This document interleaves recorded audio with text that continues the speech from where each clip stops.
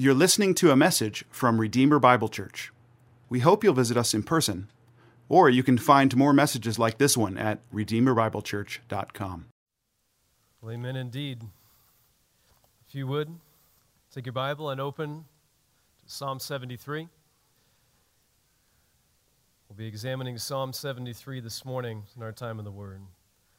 My name is Pastor Aaron, and it's a joy. I know we may have some guests given the holiday seasons, and if you are a guest, we are very thankful that you're able to be with us here today, and of course those online as well. We're looking at the totality of Psalm 73. There's quite a bit there, so we'll be moving at a pretty good clip this morning. I promise I'll keep it under 2 hours. Some of you are getting to know me, that might not be an idle threat, so I promise it'll be less than an hour even. We're looking at all of Psalm 73. The title of this message is Treasuring God in Times of Trouble. Treasuring God in Times of Trouble. And the subtitle is probably just as informative. It is Lessons from the Life of Asaph, which is the author of our psalm this morning. So let's pray and ask God to unfold His riches and His glory from His Word. So Father, we come to You again. We simply ask for grace. Lord, here on this final Sunday of the year, and I look out at the faces of my friends, brothers and sisters in Christ. Some I know are weary from this year. Others I can safely assume. Lord, there are myriad needs represented here in this place and online. And I don't know. I'm no prophet. I'm a sinner in need of grace myself. I don't know how to address every need. I feel with Paul, who is sufficient for these things. But one thing I know that we all need, regardless of age, status, time in the faith, is we need to see the glory of Christ and a strong, high, lofty view of a sovereign God who looks down from heaven and holds the wicked in derision and laughs. So, Lord, would You help us to trust You in times of trouble and learn all that we can from this precious psalm. This psalm, among many, but this one in particular, has been a lifeline for many saints through the centuries. And I pray, Holy Spirit, would You do the same today? For any teetering saint barely holding on, though they may put on a good front on a Sunday morning, but if they are crumbling inside, Good Shepherd, would You come and fight for them and claim them? In Jesus' name, amen. Treasuring God in Times of Trouble, Psalm 73. So as a thought exercise, if you were asked to preach the final Sunday of a year like 2020, what would you preach? Just think about that. If someone came to you and said, you're going to be preaching the last Sunday, this is the last gathered time of fellowship in the Word for a year like 2020, where would you go? How would you minister to the needs of God's people? What would you say? Although every year is fraught with peril, the blood of the martyrs is the seed of the church. There's never been an easy year for those who bear the cross of Christ. And yet 2020 has been marked by numerous challenges, obviously COVID-19, violence in the streets, tension, political intrigue, a contested presidential election, church gatherings interrupted, elderly loved ones isolated and alone, ominous political agendas that may threaten further the sanctity of life and the sanctity of marriage, a million anxieties. And just to put the cherry on top of 2020, why not throw in murder hornets? What was that? was waiting for the announcement of the zombie apocalypse after I heard about murder hornets. All of these troubles conspire to threaten us with a gnawing sense of hopelessness. And as a pastor, I am zealous to combat hopelessness because unchecked, unchallenged hopelessness is a real threat to perseverance in the faith. And so I've got a real pastoral burden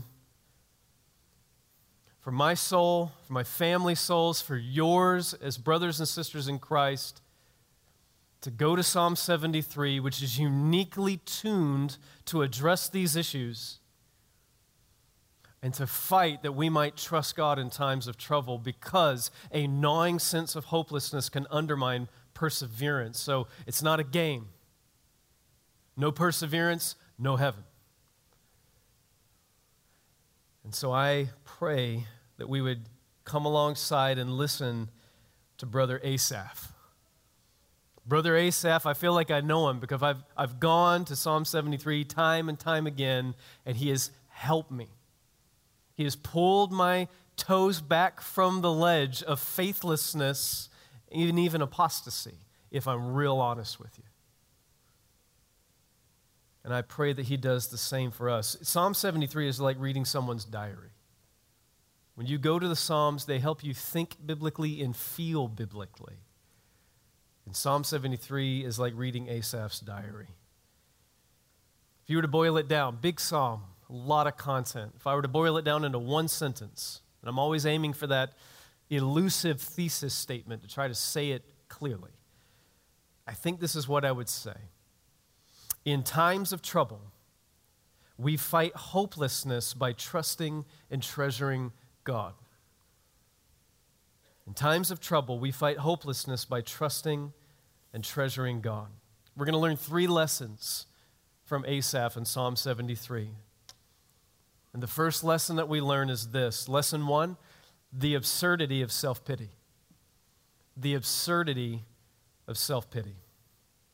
If you look at verses 1, 2, and 3 in Psalm 73 and read them backwards, I just kind of noticed this. You get the entirety of the psalm right there. Look at verse 3. I was envious of the arrogant when I saw the prosperity of the wicked, which led to verse 2. As for me, my feet had almost stumbled, my steps had nearly slipped. But praise God, we're going to end at verse 1. Truly God is good to Israel, to those who are pure in heart. So there's Psalm 73 in a nutshell, but let's work through it in order here. A Psalm of Asaph. You see that heading in your Bible. I hope that most of you have that. Who is Asaph? We don't know a lot, but what we do know is very, very instructive. He was a Levitical choir master. He was a leader. He would lead the people in singing. He held a position of authority, if you will. And that's really instructive, guys, because what we're going to go on to see is a man who's painfully honest about his own life. No one is immune. Whether you're a Levite, a choir master, doesn't matter title, doesn't matter creed, doesn't matter any of those things. No one is immune to the gnawing sense of hopelessness that often comes in times of trouble. Because look at what Asaph says here in verse 1. I love this declaration. Truly God is good to Israel, to those who are pure in heart. But as for me, my feet had almost stumbled and my steps had nearly slipped. Isn't it true, beloved, that often the theology in our head is better than the theology in our hearts? Asaph knows the truth. He's got good theology. He says, surely God is good to Israel. I know the truth here. But there's a long 6 inches from your head to your heart sometimes, beloved, when troubles conspire against you. Because look at what he says in verse 2. But as for me, my feet had almost stumbled and my steps had nearly slipped. That's not just poetry. What is he saying there? He's not saying that I almost had my fellowship interrupted. He says, I almost fell away. To use Paul's verbiage, he goes, I almost made shipwreck of this thing. I almost steered the little vessel of faith right into the rocks. And so my ears perk up and I go, I've been there. What'd you do? What brought you to such a place? And this is where it gets really instructive for a year like 2020. Look at verse 3. For, I almost made shipwreck of my faith. For, I was envious of the arrogant when I saw the prosperity of the wicked.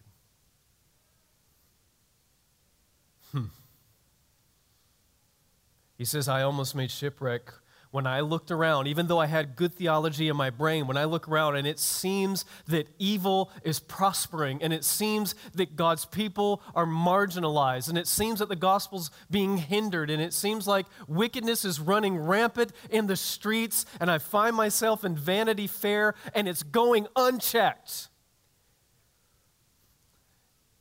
He says, when I saw that,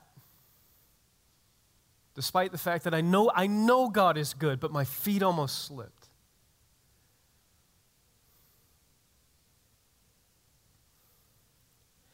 And you know why I call it the absurdity of self-pity? Because when you start taking your eyes off of God and start putting them on yourself, look at the superlative language starting at verse 4. I don't know, but I know because I've been there. I don't think he even believes what he's saying right now because of what he said in verse 1. He says, I know God is good to Israel. I'm a Levite. But look at what he says in verse 4. Look at the superlative language. For they, the godless, have no pains until death. Their bodies are fat and sleek. They are not in trouble as others are. They are not stricken like the rest of mankind. Therefore, pride is their necklace. Violence covers them as a garment. Their eyes swell out through fatness. Their hearts overflow with follies. When it says their eyes swell out through fatness, that means a sign of health. I know a lot of us overdid it this weekend, myself included. They scoff and they speak with malice. You see the superlative language? They have no pains. Their lives are great. They have no problems, plenty of money. They're never judged for what they do. They get away with murder. Whenever you find yourself using every kind of language, you're probably not thinking real lucidly because life is more nuanced than that. And I'm looking at it, and in my notes, I wrote, really, Asaph? You really believe that? You really think that the wicked and the godless have no pains until death? And you know what I think he would say? I think he would say exactly what Job said in Job chapter 6. Do you remember that interesting little exchange when Job's having a really hard time and his friends come to him and try to counsel him on his theology?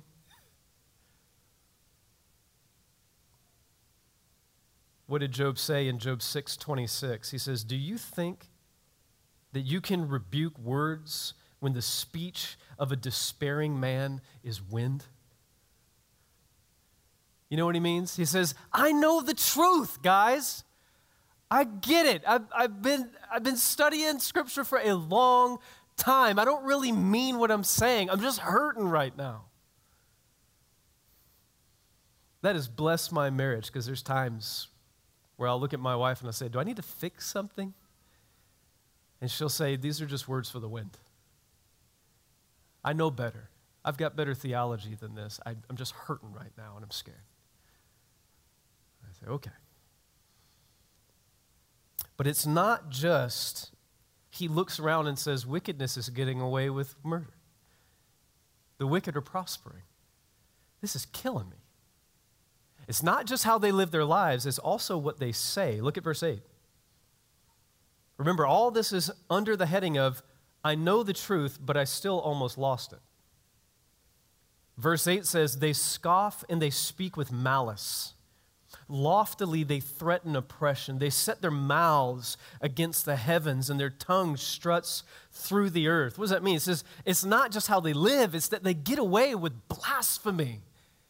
They get away with cursing God. They get away with saying things that are just absolutely unbiblical and demeaning to the God of heaven that gives them life.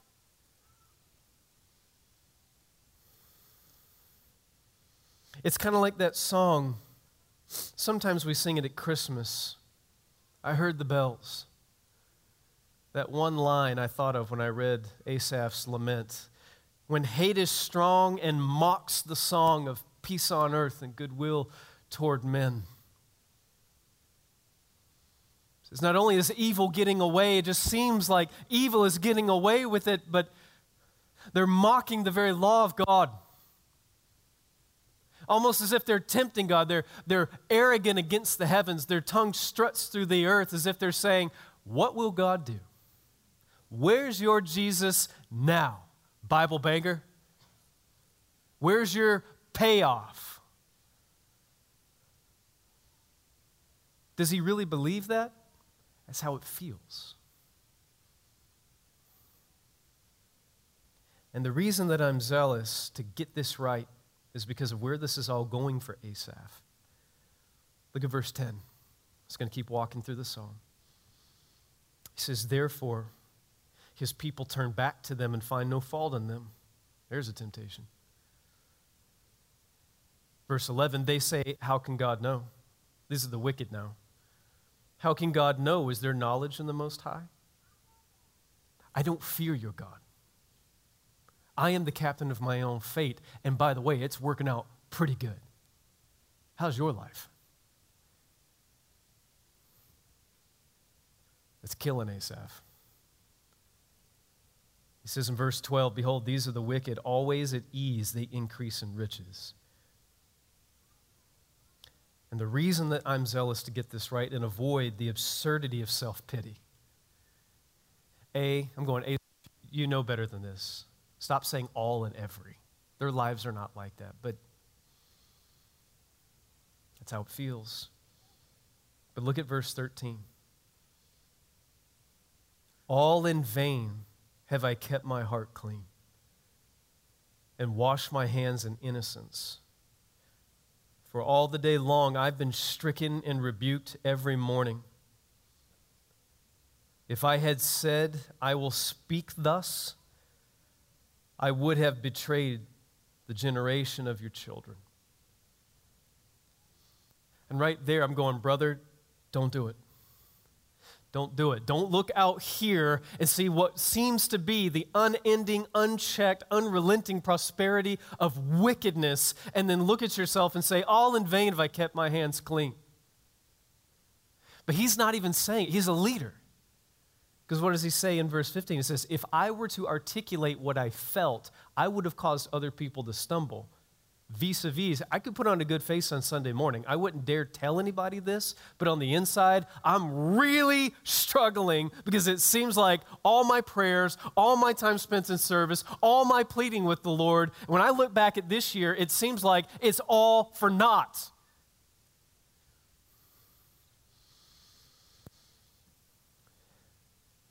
And that's why we need to go to point number 2. Not only do we learn the lesson of the absurdity of self-pity, lesson number 2 is the grace of self-awareness. The grace of self-awareness. Look at verse 16.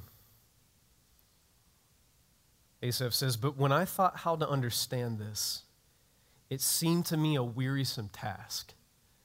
When he says, when I try to make sense of why the world seems so bizarre, that the people of God are marginalized, that my prayers are bouncing off the ceiling, and yet wickedness and evil and fear are running rampant through the streets, because when I try to understand what's going on, it seems a wearisome task. He's depressed, guys. When you're depressed, everything is heavy. Every color is gray. Everything falls with a bite. He's a guy. He says, I've taken my eyes off of the Lord, and it's caused a bout of spiritual depression to fall on me. When he says here in verse 16, when I thought how to understand this, it seemed like a wearisome task. To put that in modern parlance, he's saying, I can't even right now.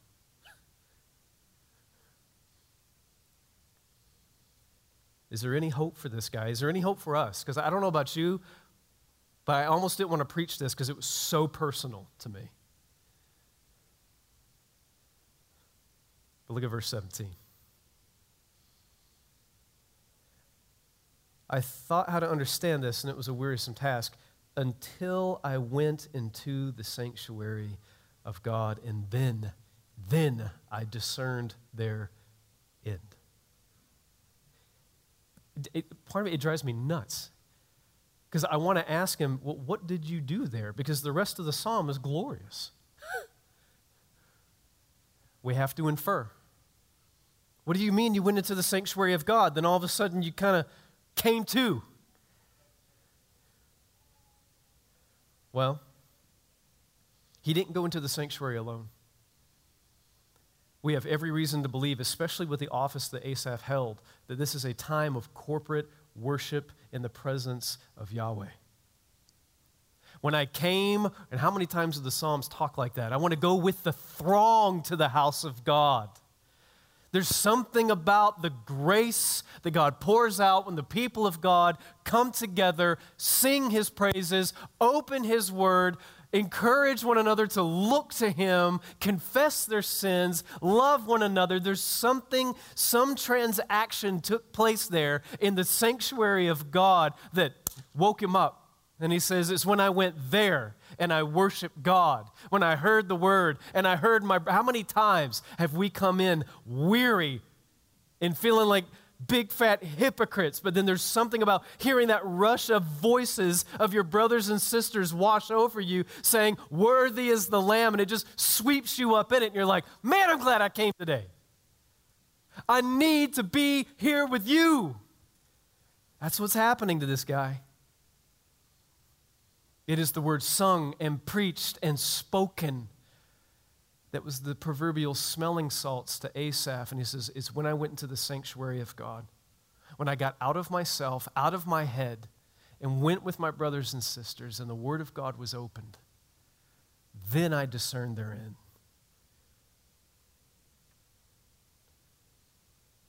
What did you see, Asaph? Verse 18. Truly, you set them in slippery places. You make them fall to ruin. You hear what he's saying right there? He goes, when I got out of myself and I went with the people of God to the sanctuary of God and I worshiped Him, it's what I knew to be true from my head sunk into my heart, and I realized you are sovereign. You, O God, caused them to fall into slippery places. It is not by chance.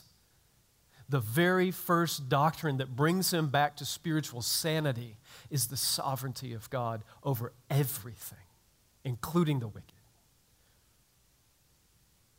Truly, you set them in slippery places. You make them fall to ruin. How they are destroyed in a moment and swept away utterly by terrors, like a dream when one awakes, O Lord. I love this. O Lord, when you rouse yourself, you despise them as phantoms. It's like when you wake up out of a dream and it's kind of lingering with you, but then it just fades away like a mist. You ever have that? I had a dream one time I bought Osama bin Laden a milkshake, and Tanya woke me up in the middle of it. She had no idea what I was talking about. It took me a little bit to kind of come to, but then once I came to, it was gone. It's like, that was ridiculous. That he's using that kind of imagery. He says, Lord, when you rouse yourself, when you reveal yourself as the sovereign God, your power, your might, says you push them away like a fog. It's nothing to you.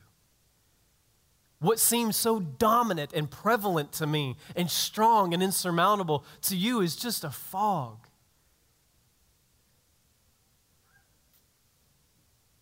And also, I want to just point out, I don't want to linger here, but he's coming to his spiritual senses. He's getting his feet underneath him. He's not stumbling anymore. And one of the means that brought him there was gathered worship with the people of God and hearing the word of God. And another one, and we have to have a place for this in our theology. It can't be the only place, or else we're going to be overbalanced. But this is an imprecation. What do you do with the imprecatory Psalms when he says, "O Lord, break the teeth of the wicked"? How do you preach that?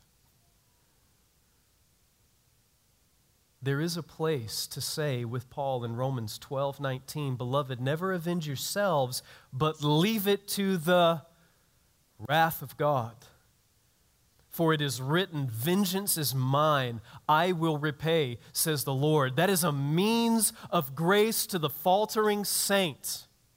To say and to know in our heads and in our hearts, not with any glee or delight as if we are any better, but it is a means of grace when it seems that trouble is cascading over your life, wickedness is rampant, evil is unchecked, to go to the house of God, to preach to yourself the fact that God is sovereign and He has set His King in Zion and His name is Jesus Christ. There is no corrupt politician, there is no abortion doctor, there's no spin doctor that will not bow the knee to Jesus Christ, and I pray it comes soon. And that is meant to put granite under your feet, to say there is no ounce of evil that will not be checked and called to account, either on the cross or in hell, but Jesus Christ will make it right. And that is one way we fight for faith in times of trouble, and I see Him doing it right here. Now, something else happened to him because he sees the sovereignty of God over all things, that God will render all accounts settled. He'll make, to use Lewis's verbiage, the sad things come untrue. It will not always be winter in Narnia, beloved. But he also sees something of himself. Look at verse 21. When my soul was embittered, when I was pricked in heart. You can just draw a line from verse 21 to verse 13, back to verse 2. What really caused you to almost fall away, Asaph?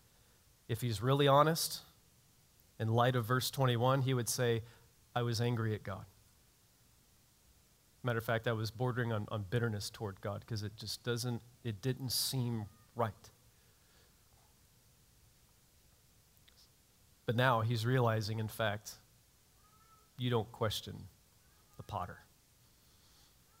This is the grace of self-awareness that we all need. He says, when my soul was embittered, when I was pricked in heart, verse 22, I was brutish and ignorant. I was like a beast toward you, oh God. That is grace. That is grace to be brought to that humbling awareness. Because, why do I say it's grace? Because it sets us up for the third and final lesson. Lesson number 3, the joy of self-forgetfulness. The joy of self-forgetfulness. Verse 23. Notice how his verbiage has now changed completely.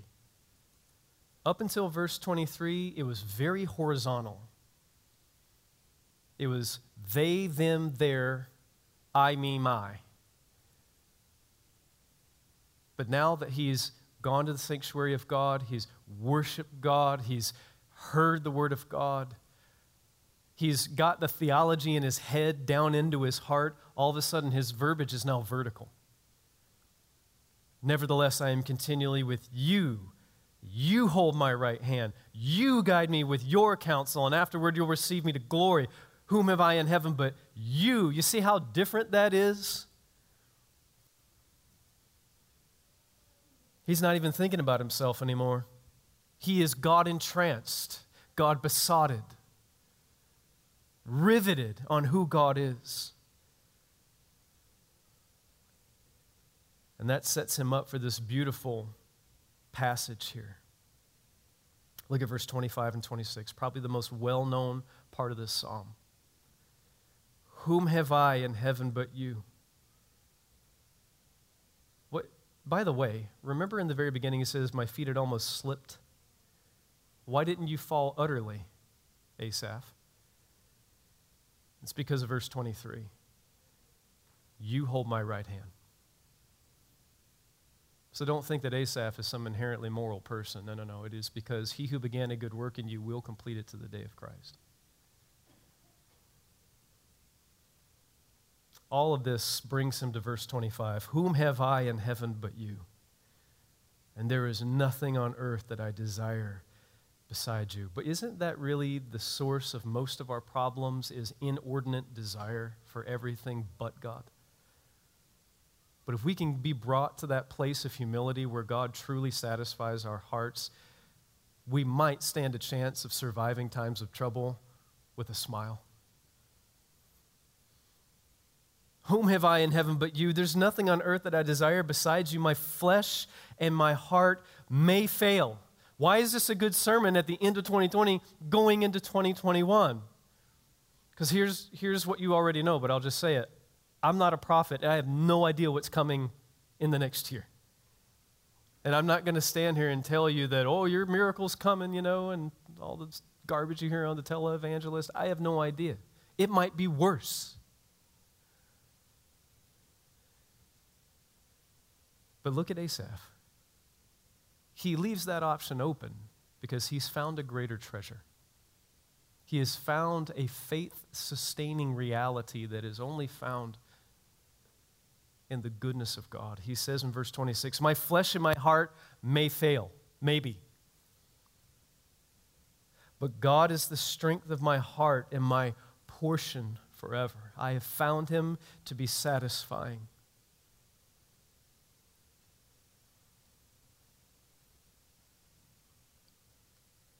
For behold, those who are far from you shall perish. You put an end to everyone who is unfaithful to you. But look at the last verse. But for me, it is good to be near God. I have made the Lord God my refuge.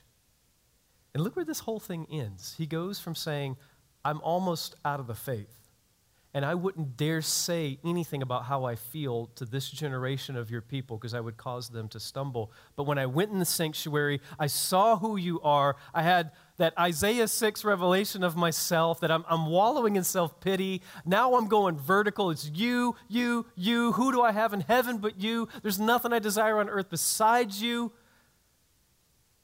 And it overflows in verse 28. He says, but for me it's good to be near God, that I've made the Lord God my refuge, that I may tell of your works. From near apostasy to evangelism. Could it be, paradoxically, the way God often does things, in a year of trouble going into a year perhaps of more trouble, but if we could get a vision of God specifically in the face of Jesus Christ and who he is, how good he is, how sovereign he is, that paradoxically 2021 could be a banner year for evangelism and missions. Could it be? I pray that it is.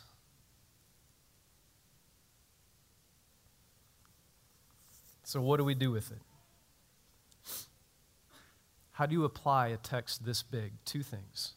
There's either 100 applications or there's two. We'll go with two. If you were to say, okay, Pastor, there's a lot going on here, I see two main things that Asaph would commend to us. Feed your head and feed your heart. Number one, feed your head. How do we trust God in times of trouble? You can't trust a God you don't know. You can't love what you don't know. And so if we want to avoid the slippery feet, the mute speech, the brutish and arrogant attitude toward God, if we want to steer clear of that, we need to make sure that we are prepared for the day of trouble. I praise God that Asaph was ready. Back in verse 1, truly God is good to Israel. I praise God that before the trouble came, he had good theology to fall back on. When the grenades are launched and the rounds are being fired is not a great time to break out the owner's manual for your field rifle. That should have happened months ago, and because I want you to make it, I pray that this year we would either throw these in the garbage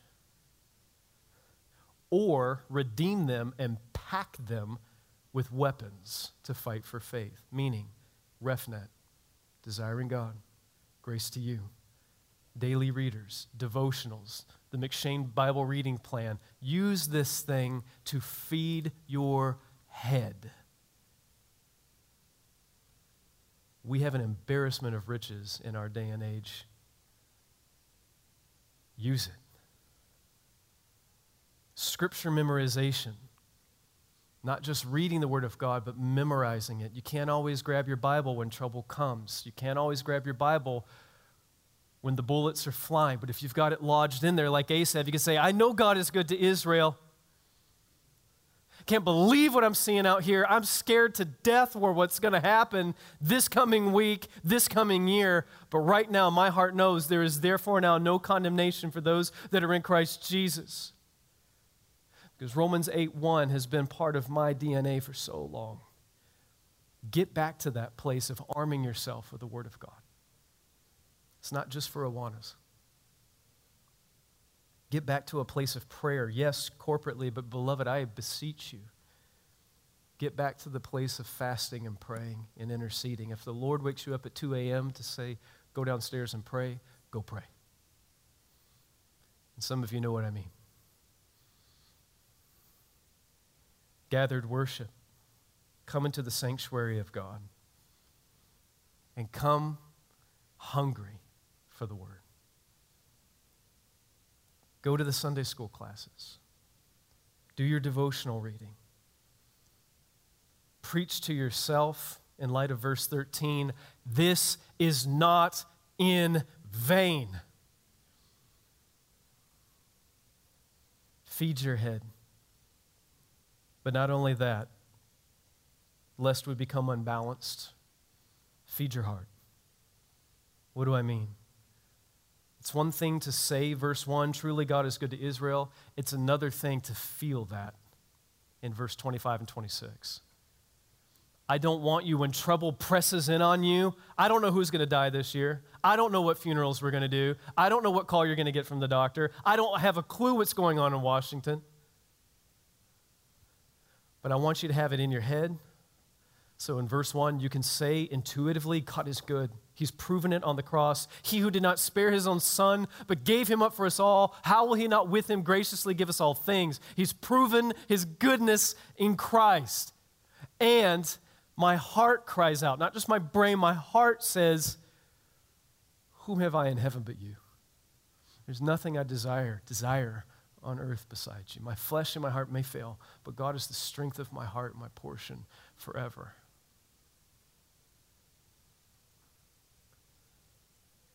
May he grant us grace to treasure him supremely in times of unrelenting trouble. And may we say in the coming year,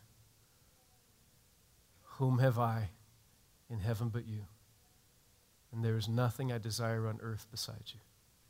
My flesh and my heart may fail, but God is the strength of my heart and my portion forever.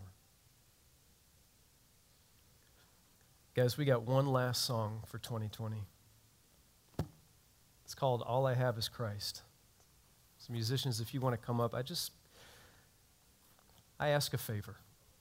As a brother in Christ, as a pastor, could we, instead of groveling out of a year that everybody has called a dumpster fire, could we get the theology that we know to be true from our head to our hearts and maybe sing like we mean it as a testimony that we are not a hopeless people, and by God's grace, we are not going to be a fearful people?